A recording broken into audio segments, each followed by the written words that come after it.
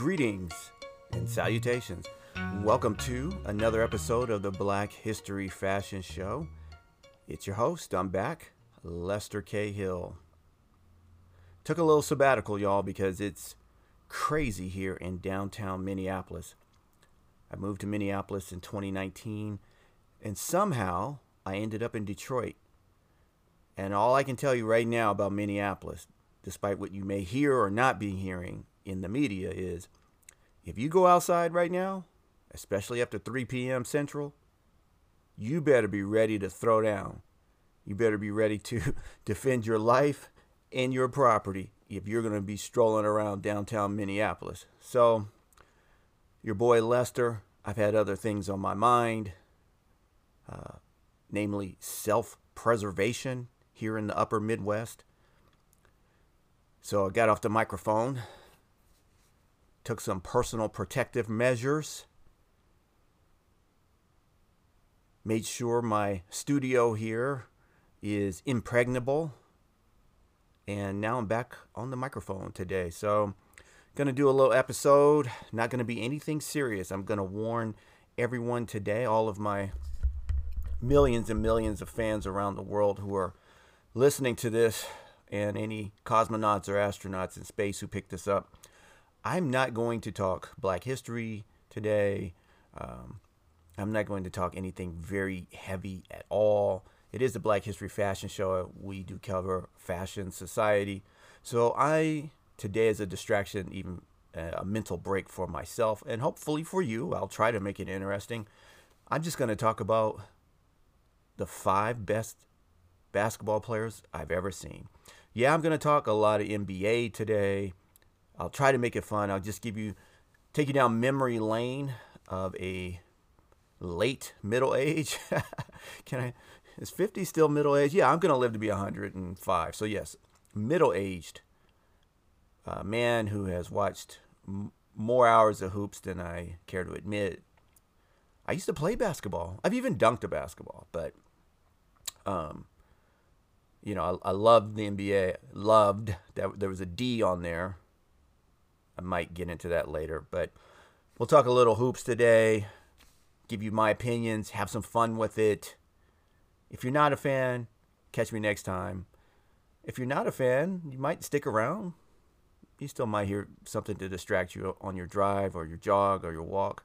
So we'll try to make it interesting. We'll come back and after the break and jump right into it. But before we do that, though, I do want to say this. The alternative to today's episode was going to be talking about or making a comparison between leadership, quote marks around leadership in the Black community from celebrities, entertainers, and athletes.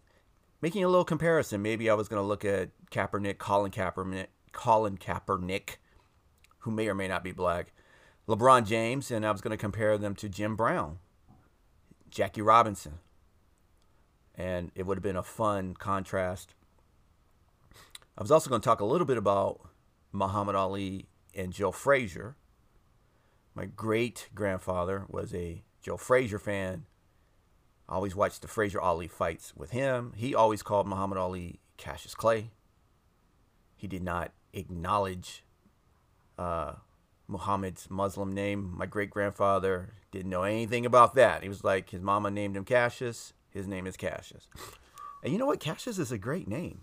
I mean, I know I wouldn't be switching my name. I don't care what kind of religious affiliation I have. My name was Cassius. You better believe I'm getting a big gold chain with Cassius spelled out. Believe that. But anyway, and you know what? Forget the break. Muhammad Ali, let me tell you about Muhammad Ali, my feelings. And they're unpopular. They are certainly in the minority. But all the more reason for me to say it, right? Muhammad Ali, great fighter. Great. Awesome. Great fighter. But his influence in the Black community was pernicious in a bad way. If you don't know what pernicious means. Muhammad Ali was a mouthpiece. He was a puppet for Malcolm X, for Elijah Muhammad, really, more so than Malcolm X. And he introduced or popularized, I would say, the teachings, again, heavy quote marks around that word teachings, of the Nation of Islam. He mainstreamed the Nation of Islam. And Ali, I think, became more of an orthodox practicing Muslim because the Nation of Islam is not really an Islamic organization. I'm sorry to tell you that, for those of you who are confused about it. And Muhammad Ali represented, I think, the worst of what any kind of black leadership has looked like, political or coming from the entertainment wing or athlete wing, especially when you compare him to Joe Frazier. Joe Frazier grew up in the same country that Ali grew up in. Joe Frazier went and fought for the United States in the Olympics. Joe Frazier carried out his duties as a citizen for the United States. And Joe Frazier grew up with catching more hell than Muhammad Ali ever caught in his life. The reason Joe Frazier is thought of as a Philly fighter and not a fighter from South Carolina is because Joe Frazier had to flee South Carolina. He had to flee Jim Crow. He had to run for his life from an oppressive sheriff down in the low country of South Carolina. Go get a book called The Ghost of Manila by Mark Cram, Kram. So Joe Frazier goes to Philly. Tough guy, real tough guy. Joe Frazier had deteriorating eyesight from his early days as a fighter, where he couldn't see certain punches coming. What does he do for Ali when Ali refuses to join the military? He wouldn't have had to pick up a gun, let's be real. He's broke because of his decision. Good for Ali. He lived by his principles. He was going to starve by his principles. I'll give him that. But guess who kept him alive? Joe Frazier. Joe Frazier loaned him money. Joe Frazier loaned him cars. Joe Frazier went and made the case for Ali before boxing commissions. Please let Ali fight. Please license him to fight. Joe Frazier did that. Didn't say a word about it to the world. He did that for years for Ali. Ali is finally allowed to come back and fight. And what does Ali do to Joe Frazier in front of the entire world? He calls Joe Frazier a gorilla. Implies that Joe Frazier is the white man, not implies, said he's the white man's champion. Implies that he's a sellout and an Uncle Tom. Muhammad Ali used the gigantic microphone that he had, his Twitter of the day, his Facebook media of the day, to smear Joe Frazier, a real, true black champion. That's what Muhammad Ali did. And he was cheered on by the press. He was cheered on by the white media. He was cheered on by the black elite to smear Joe Frazier in racial, racist, bigoted terms. Oh, no, Ali didn't mean it that way. He was just talking about Frazier's looks. It didn't have anything to do with race. He just called him a gorilla. Really? Okay, tell that to the dude who lost his job at ESPN because he said Venus Williams was using guerrilla tactics. Not G-O-R, G-U-E-R, guerrilla, sneak, ambush. But because he associated a black woman with a gorilla, the sound being the same to homonym, he lost his job, never got it back, never got an apology. So stop with that. Black people were compared to monkeys all the time, all around the world, every culture. So when Ali stands up there and calls Joe Frazier a gorilla in comparison to Ali, the fair-skinned Ali, I should say, and how pretty and beautiful he is, we all got the point. So one of my soapboxes is crusading against the black elite in this country, how corrupt it is, how decadent it is, how weak they are. How they perpetuate white supremacy because you can only be approved by white folks. Your death only counts if you're killed by white folks. Your life can only be indexed to what white people have and what white people want. Don't look at them, always look at white folks. So I'm not a Muhammad Ali fan. My great-grandfather taught me that. My great-grandfather's father was a slave. So I think my great-grandfather was a good judge of character for who was really, really representative and good for black people and who were the fakes and the posers. All right. Didn't I say we were going to go to break? Okay. I'm smiling. I am smiling now. So we're going to go to break. I'm going to come back. I'm going to give you a quick hit. And you know what? I'm going to say this too. This hit that I'm going to give you about the NBA, it is definitive. So after you get this podcast in your ears, especially for you non-basketball fans, listen to this podcast, and you will know definitively, without doubt, and incontrovertibly, who are the 5 greatest NBA players of recent memory. Be right back.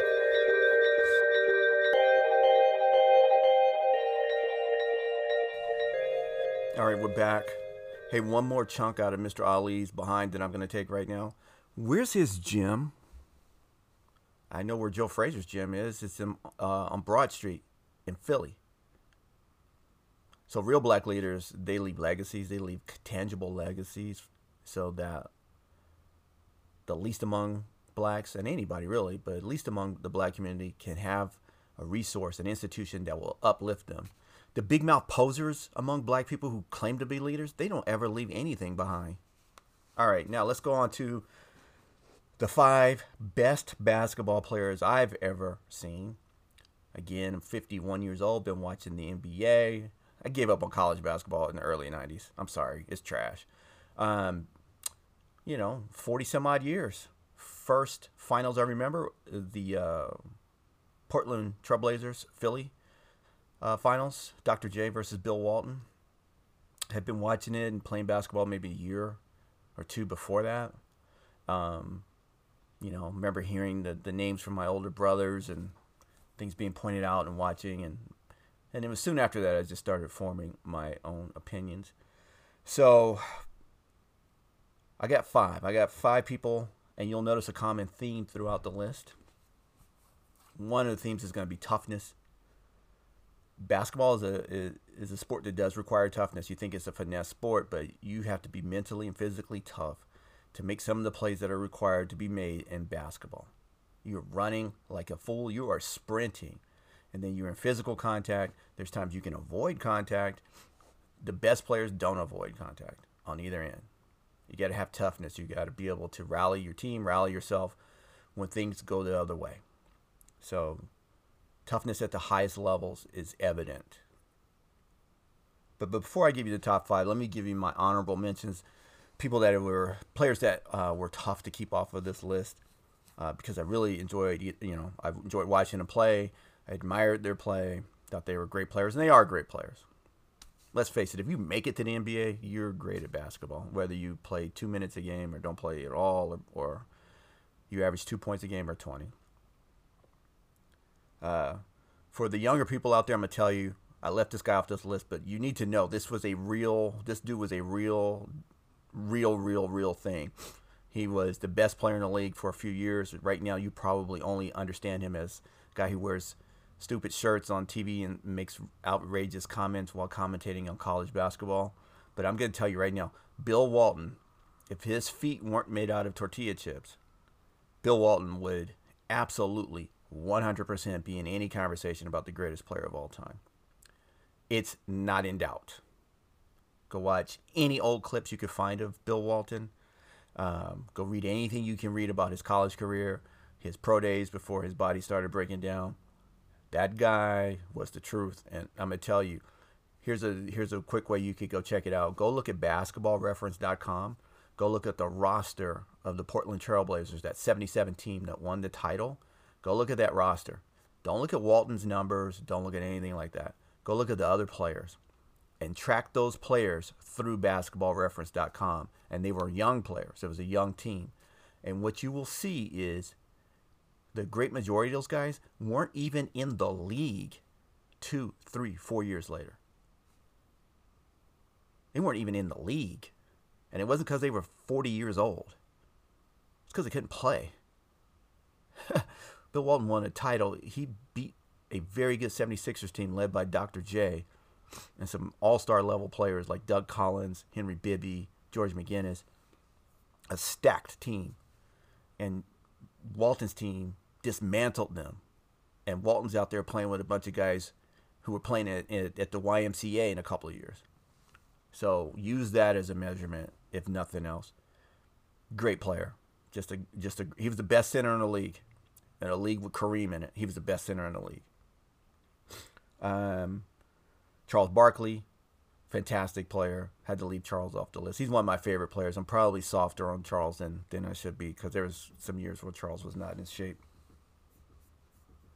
and it hurt his team. But Barkley is a unique talent. I don't think you'll see anybody 6'4" lead the league in rebounding ever again. Kareem's a great player. People don't like Kareem. This is the cost of, Kareem's non-involvement in NBA is just a cost of him being a jerk throughout his playing career. That's been well chronicled. Kareem is obviously the leading scorer of all time in the NBA. Had the most unstoppable shot, but he's not one of the 5 best. And I'll say it this way: if Magic Johnson never shows up in a Laker uniform, Kareem goes the rest of his career without winning a title. He won titles with Oscar Robertson, and he won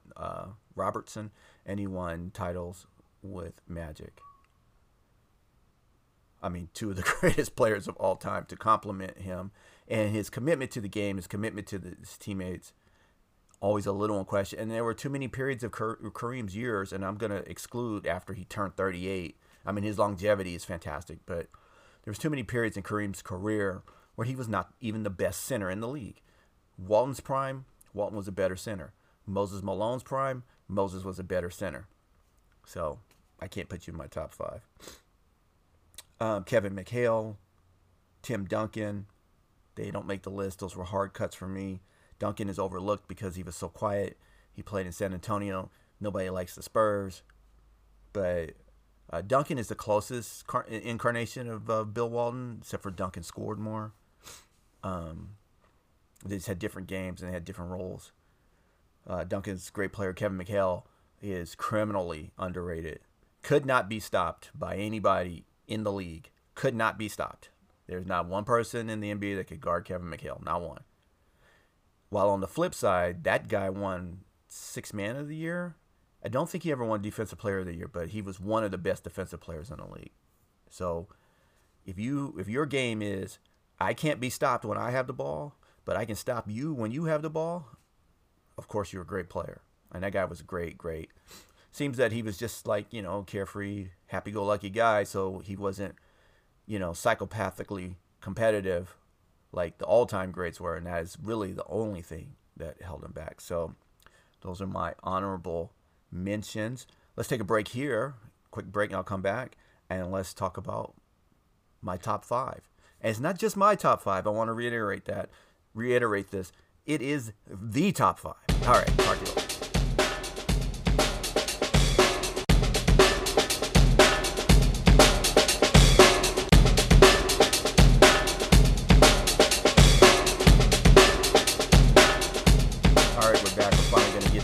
I want to send a shout out to Ty Lawson, who was kicked out of the Chinese Basketball Association today or yesterday. I happen to know people in Ty Lawson's life. And so I keep up with Ty Lawson, and I know he had his struggles with the bottle, and that cost him his NBA career, and he went over to China. And, Ty was kicked out of the league. Ty went to strip club, and after his visit to a strip club over in China, Ty changed his opinion about the sexual allure of Chinese women and posted about it. Not even in a profane way. Ty said his opinion had changed after visiting a Chinese strip club. Well, that was too much for Chinese authorities, and Ty's out of the league. Ty, come on back to the States. Hopefully, well, it doesn't seem you've learned how to stay out of trouble. You're in strip clubs, but come on back to the States. Your American teammates will appreciate your sagacious wisdom and observations about the qualities of strippers, and it's protected speech here. And I want to say this too. I mean, so Ty, we give people credit for, since deathbed is in the news now. Deathbed wishes and deathbed conversions. Ty had a strip club conversion. Let's celebrate the man. All right, anyway, so let's get to top 5. Number 5. I'm going to go in reverse order. Number 5, because you need to stay all the way to the end of this podcast. I see you out there. Some of y'all listen to a little bit and go away. No, listen to the whole thing. Number 5, Isaiah Thomas. I got on the court at the Forum let's see, where did Magic used to do this Midsummer Night's Magic. He would have like a celebrity game in the summer. So you could get on the court before the game. Players down there warming up. You can just stand on the court. It was crazy. So I went on the court. This is at the Forum. It's back, late 80s, mid 80s. And so I go on the court. Isaiah Thomas is down there. I'm 5'11" and 7/8 inches. I just lie on my driver's license and say I'm 6 feet. But anyway, I'm 5'11", and Isaiah is listed as 6'1". I'm looking eye to eye with Isaiah on the court. We both have on tennis shoes, and I'm maybe a smidge taller than him. Super great respect for anybody of an average height like that who could dominate a game. I'm telling you, Isaiah Thomas was the quickest player I had ever seen in my life until Jordan. He was tough. He was smart. He could shoot. Fantastic handle. Great passer. And the thing about Isaiah, he could do lots of flashy things with the basketball. And you would see it in all-star games. Him and Dominique Wilkins connecting in all-star games was just something that would make you stand up and holler. He never showed it in a game. I think playing at Indiana for Bobby Knight really helped him. He just focused on the fundamentals. Every once in a while, Isaiah would let his dribble game out of the bag and do amazing things. And every once in a while, he'd make crazy passes during games and make you go, wow. But he kept it under wraps. The guy could lead a team. Watch Game 6 of the 1988 Finals against the Lakers where the man sprains his ankle in the third quarter of the game. Really turns it. Really, really turns it. Comes back, puts up 25 in a quarter, 42 for the game, and almost wins the title for the Pistons on one leg. Going against Michael Cooper, who was a little older but still one of the best defenders in the league, torching Michael Cooper. Isaiah Thomas no one likes Isaiah now because we found out that he's a phony and that, he's got some other flaws. Because none of us have flaws, of course, so we can all take it out on our righteous indignation on Isaiah because we're all perfect. None of us sin. None of us have any vices or problems. So when we see Isaiah, who obviously is a man who is flawed, of course, we can all judge him and be mad at him and stay mad at him for decades. Of course, this is how things work. So Isaiah is, he's on the fringes of the league, but Isaiah is not remembered properly as an absolute killer on the court, absolute dazzling player. Won a title at Indiana as a sophomore. Won titles with the Detroit Pistons. Who cares about the stupid Detroit Pistons, right? And Isaiah made them champions, made them perennial contenders, took crappy teams to the playoffs by himself, and he did it. And the man is 5'11 and a half. Fantastic player. Number 4. Now, if you're under 35, you might want to sit down from this one. If you're out for a walk or a jog, find a bench. It's going to be hard for you to process. But number 4, LeBron James. He is not higher on this list because I told you one of the qualifications was toughness. LeBron will go down as, if not the most athletic player to ever be in the NBA, and that is quite a statement in itself. If he's not the most, it's going to be a short list of people in front of him. LeBron, his combination of size and skill and athleticism is otherworldly. And I love watching LeBron play. I don't enjoy listening to LeBron talk about anything else, but I enjoy watching him play. He plays the right way. He hits his teammates with passes. He's not ball dominant. He's ball dominant in that he has it, but he's not just looking to get his shot off and again and again and again, and he doesn't look to prove his dominance by how many points he scores. So LeBron is super athletic at his size, his skill for his size. You forget that he's a forward. He's not a guard. His vision, the most outstanding thing about LeBron, and I read it this morning from one of his competitors, it's his vision. That's what separates him. His ability his passing, his ability to make plays for other people. It is off the charts. And I think that is so criminally underrated for LeBron. He's an all-around player. He can play defense. He can rebound. He can pass. His shooting is a little bit of a weakness, so I would say, when I say talk about LeBron's toughness, I'm talking about there are games LeBron's lost in his career that some of the other all-time greats would never lose. There are things that LeBron has to have in order to succeed. I told you earlier about Bill Walton. Bill Walton won an NBA title with a bunch of rec league guys. LeBron, the conversation around LeBron is always, well, you got to put these kind of players around LeBron. LeBron needs this kind of environment, and then he can win.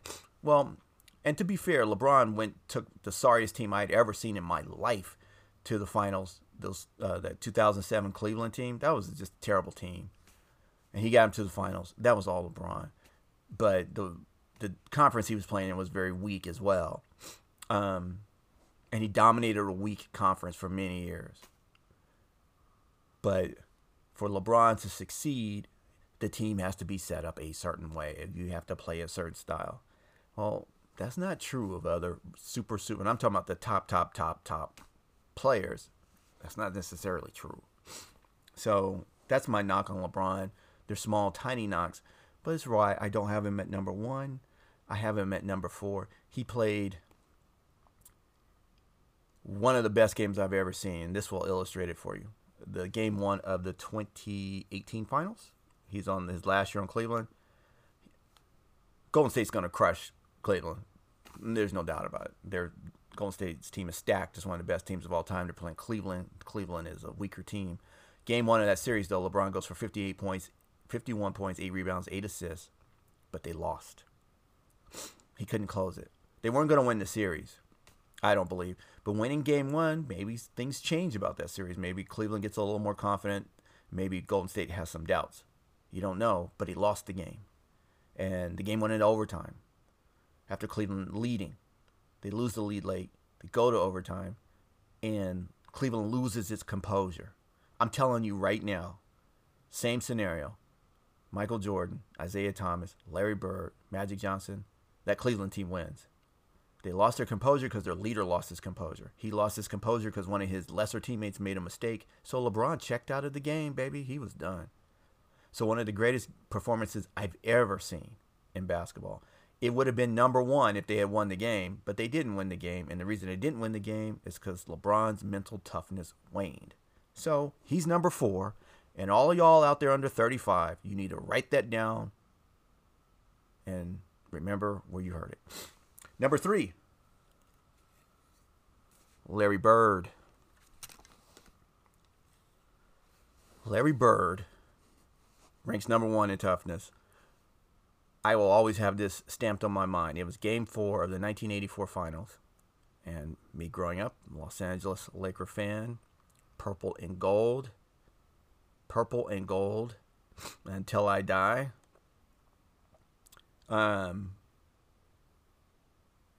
Here's the Lakers. No doubt that I had heard from the older people in my community, hey, Celtics dominate the Lakers. Lakers can never beat the Celtics. Well, you know what? About to change this year, baby. 1984, the Lakers about to get this title. They're going to beat the Celtics doing it, and we can all shut up about it. Because you could not beat that Lakers team. That was one of the greatest Lakers teams I've ever seen to this day. So it's game 4. The Lakers had beat Boston in game 1 very soundly in Boston. Game 2, the Lakers gave the Celtics game 2. And when they replay that game on NBA TV or somewhere, I can't watch it to this day. The Lakers blew the game at the end, literally gave the game to the Celtics.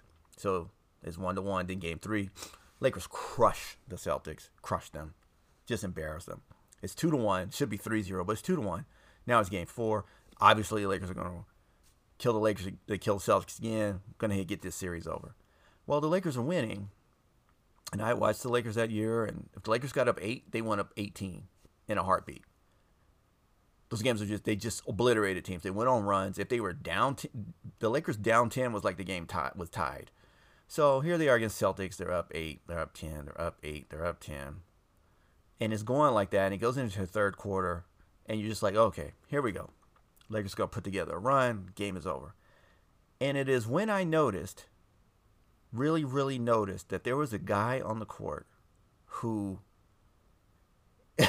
I don't know, it's like these superhero movies or something. You know, you're hitting the gas, but the car is not moving, right? And you look behind you, and there's this monster or this super strong superhero holding the holding the bumper, right? and the car can't go. That's when I noticed Larry Bird. Lakers getting ready to blow this game open. But there's this dude out there. He's getting every rebound. Offensive rebounds. Celtics miss, he got the rebound, put it back in. Lakers miss, he got the rebound, no second shot. Loose ball on the floor. First guy on the floor, Larry Bird. Ball going in the stands. Guy jumping in the stands, saving the ball, Larry Bird. Great passes, setting up teammates for buckets. Blocking shots. And I'm going, what's happening? What's going on? I'm sitting here, I'm watching the game with my mom and my stepfather, who really didn't care about basketball. But we're watching this game. And my mom goes, that man is possessed. What's wrong with him? She thought he was demon possessed. I'm watching this game. And it became apparent to me the Lakers were afraid of this dude. His teammates were afraid of him. I've never seen anybody play like that. I've never seen anybody play harder. I thought he was going to have a heart attack and die on the court. I called my friend. He's been on this podcast. BT. I called him. And it was a no-no. We did not talk during Laker games. But it was alarming what I was watching. I called BT. He answered the phone, which told me he was alarmed as well. I said, are you watching this? BT told me. And BT, if you're listening to this, I know you remember. He told me, he goes, that man's on cocaine. Something's wrong with him. We couldn't believe it. Well, Celtics come back. Game goes into overtime. Celtics win. And the series was over. It was 2-2. Should have been 4-0, but it was 2-2. Celtics win the rest of the series. And I'm sitting there watching this dude who I thought was all hype. Who I saw him at Indiana State, so I won't say I thought it was all hype. When he was at Indiana State, which is an incredible March Madness run, the most incredible I can remember. Larry Bird just draining shots all over the place. And Indiana State got to the championship of the NCAA. Now, there should be a documentary about that. There should be a movie about that. Indiana State went to the Final Four, went to the championship game, and played Michigan State, a Big Ten power. Crazy. And it goes back to what I was saying about LeBron.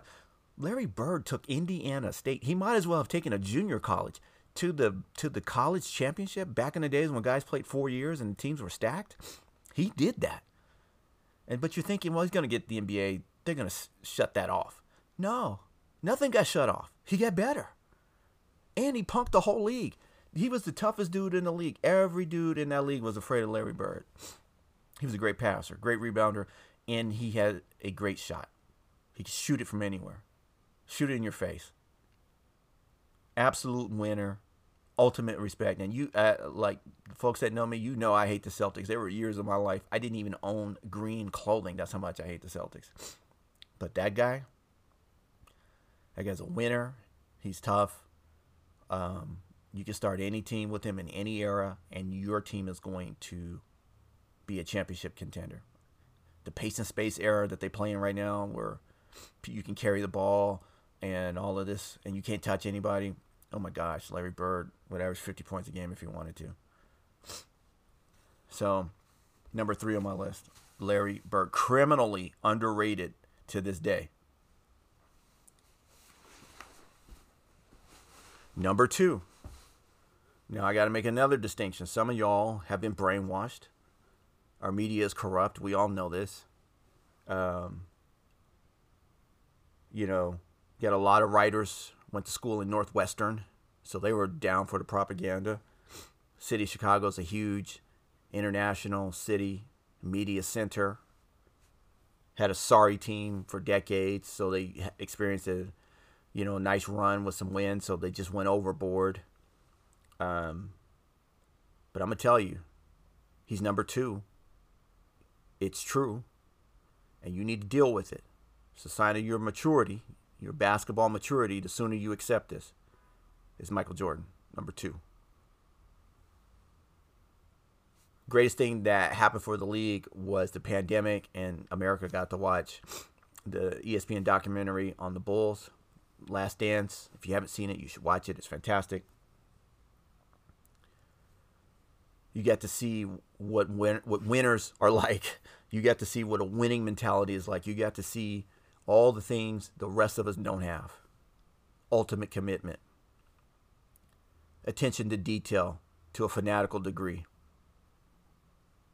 The ability to block out personal reversals.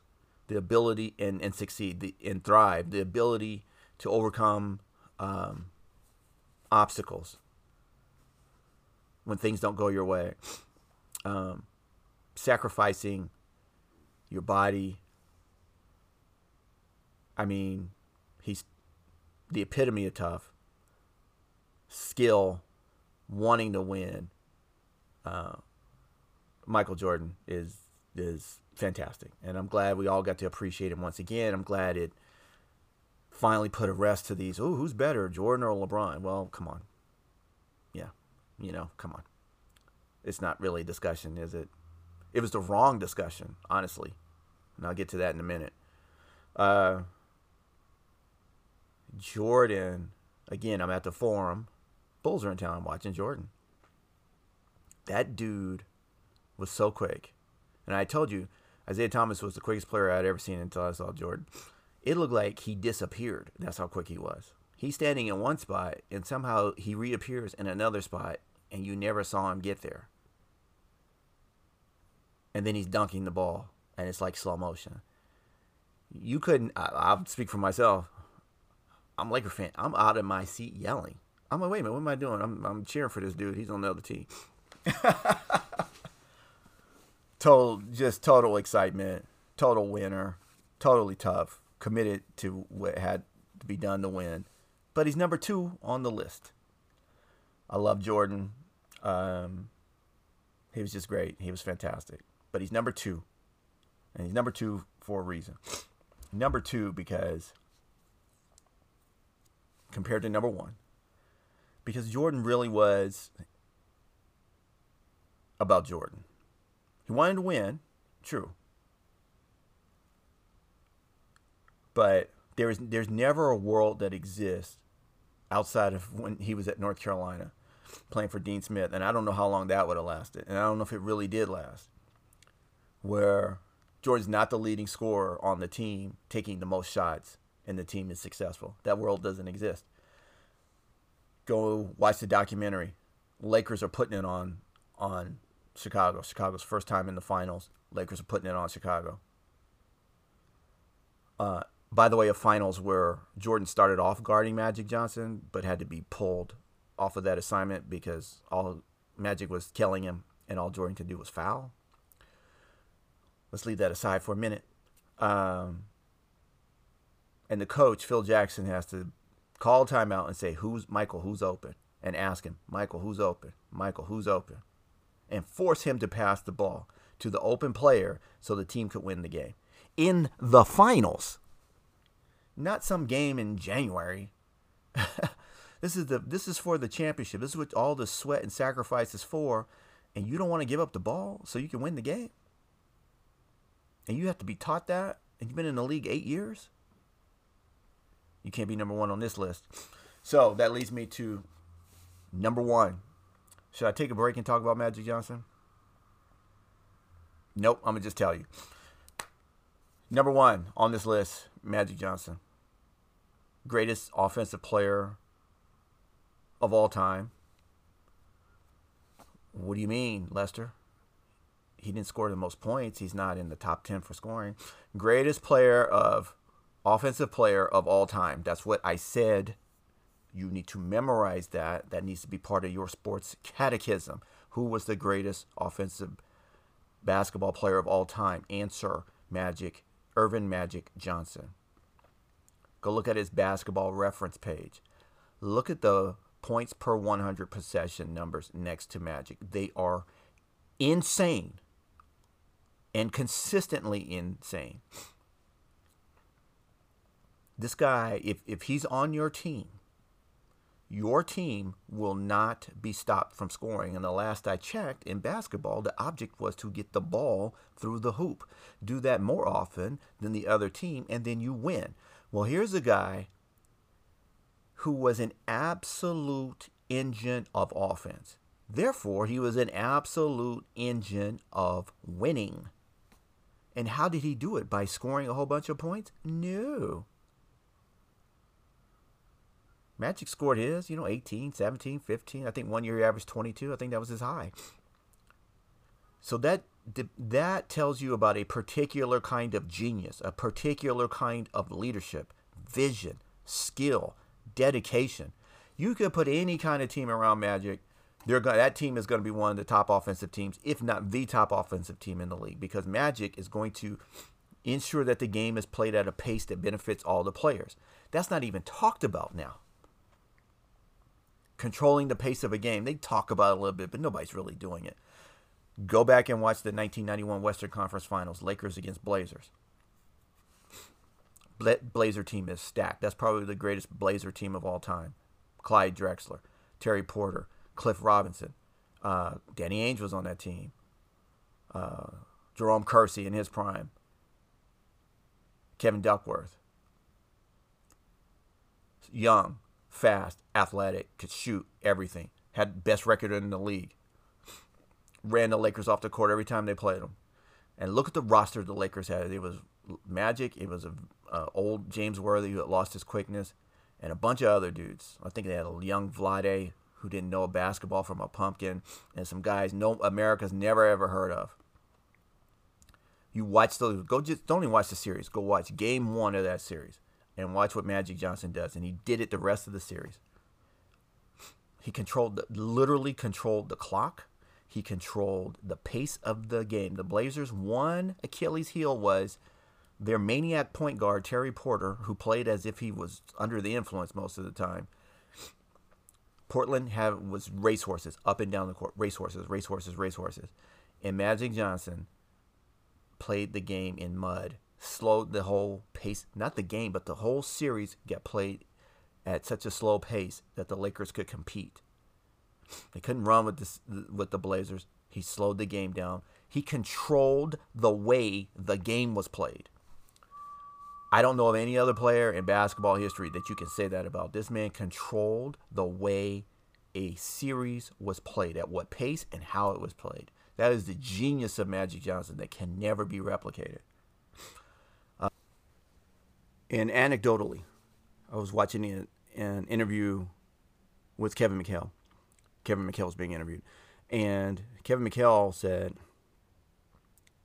if we could hold Jordan's scoring down, we knew we would win. Just, keep him from all these points, you're going to win the game. He goes, with Magic can score 4 points and dominate the game. You'd get your ass kicked. And he'd score 2 baskets. I don't know what says greatness more than that. You mean one of Magic's greatest games, he scored 2 points. And the bucket he scored was the tip in at the buzzer to beat the Sonics in the playoffs. I think he had 2 points and like 21 assists or something like that. He made everyone better. He made it to where the team won. 12 years in the NBA for Magic. Who was in the finals 9 times. Lost in the conference finals 1 year. Lost in the conference semifinals another year. Was just an old dog dead team that still won 60 games. Crazy. And then they lost in the first round another year where he had tore up his knee. He didn't even play the whole year. Just came back for the playoffs and they lost. College. Made a Final Four. Then he won a title. Won the title in college. And then he won 5 titles in the NBA. Won the state title in high school, went to college, won the college championship, went to the NBA and goes on all these runs. I don't even know how many high school titles Magic won. He might have won 4. But he was just used to winning, always being in the finals. And he was the engine that drove winning teams.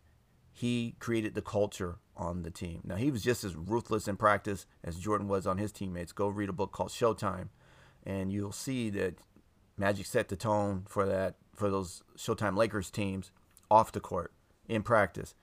Nobody worked harder than him in practice. He did everything to lead by example for the team on how the game should be played, the professionalism that should be taken towards the game. He did all of that. None of the Lakers' success was by accident. None of all of those championships was by accident. It's because they had the greatest player I'd ever seen. He was a guy, any team that he's on, you can construct the team any way you want. And your team was either going to be in the championship or competing to get the championship. And you'd win your fair share. Didn't matter who was around him. He didn't need special players, specialized players. Whatever you could do, Magic would make it better. Whatever it took for you to score, he did it so you could get your points and feel a part of the team, which leads to people buying in, which leads to like, hey, we're going to do whatever we can to stop the other team because defense is hard work. Well, I'm ready to do this hard work because I contribute to on the offensive end. We need to get these rebounds. I'll get these rebounds. Bill Russell said that Magic was one of the best rebounders he had ever seen. He said it. You go watch Game 5 of the Lakers series against the Sonics in 1980. Kareem's in his prime still. And Bill Russell says, yep, Magic's the best rebounder on this team. They need to get him in the game. And the announcer is stunned. The other announcer goes, wait a minute, Magic's the best rebounder. They have Kareem. He goes, no, Kareem gets more rebounds, but Magic's the best rebounder. He goes and gets the ball. So many stories like that about Magic Johnson. The numbers back it up. The eye test backs it up. The winning backs it up. Best player I've ever seen in my life. Earvin Magic Johnson. All right, y'all. That was fun for me. Mental exercise to, I'd rather talk about that than talk about a lot of the other stuff we got going on. So we'll come back and maybe I will give you that comparison between the modern athlete in the black community and the athletes from earlier times. Unfortunately, it's necessary because a lot of times the black community finds its leadership in odd places. All right, so you can catch me here on Spotify. You can also catch me on Apple Podcasts now. The Black History Fashion Show, y'all. Yes, the Black History Fashion Show is now on Apple Podcasts. I have been writing at the Dominguez Valley Hospital blog, so you can catch me there. I've had a few thoughts about some undercover members of the black community we've been discovering. So take care of yourselves. Keep your head on a swivel. And I'll catch you next time here on the Black History Fashion Show.